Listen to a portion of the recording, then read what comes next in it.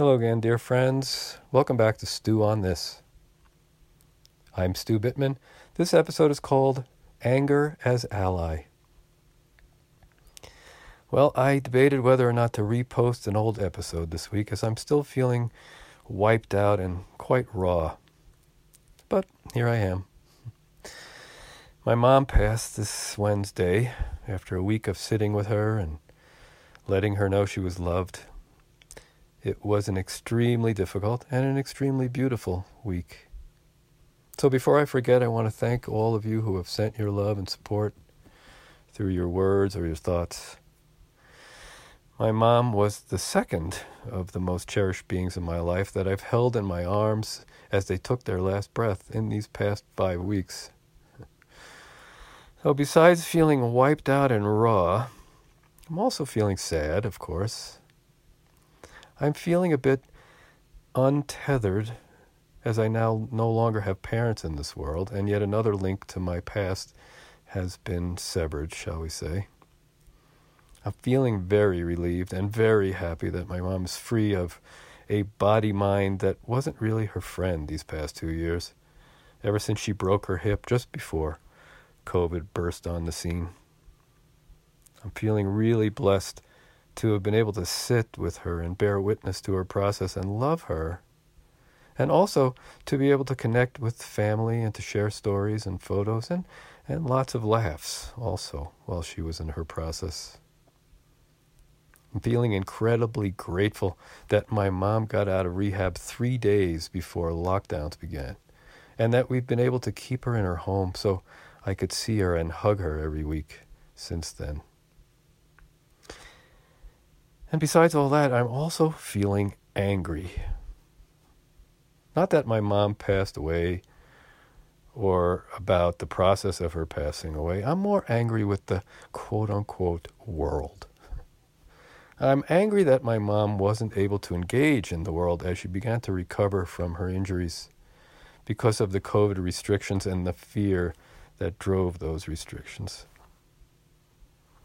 And especially after witnessing the incredible power of life, even as that life leaves the body, even as it transitions from innate to universal intelligence. I'm angry that we give more power to fear, to media, to science, and to politicians than we give to life. I'm angry that we still give more power to fear than to love, to sickness than to health, to money than to cooperation. We give more power to all the things we won't give a shit about when we're on our deathbed than to all the things that matter. And I'm angry that we would allow anybody or anything to keep us from being with those we love, especially in those times when we really need to be with each other for 5 minutes, let alone 2 years. And I'm really angry about all the folks who have left this planet in the last couple of years without the love and the touch that we were able to give to my mom. Well, I'm sure I'll get over this anger, especially because I've done it many times over the years, but I'm not quite ready to yet. As soon as I regain the energy and the motivation, though, I'll use the same strategy I've used in the past in order to turn my anger into an ally. I will use it.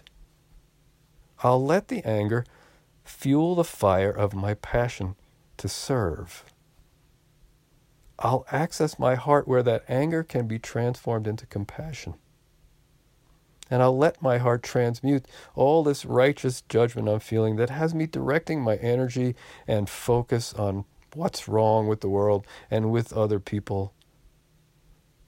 I'll let my heart transform that into being present to what I need and to what I might be missing.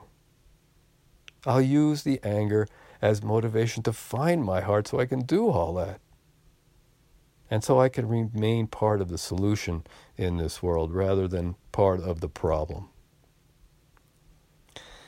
But for right now, I'm just giving myself permission to sit with the anger along with the other things I'm feeling.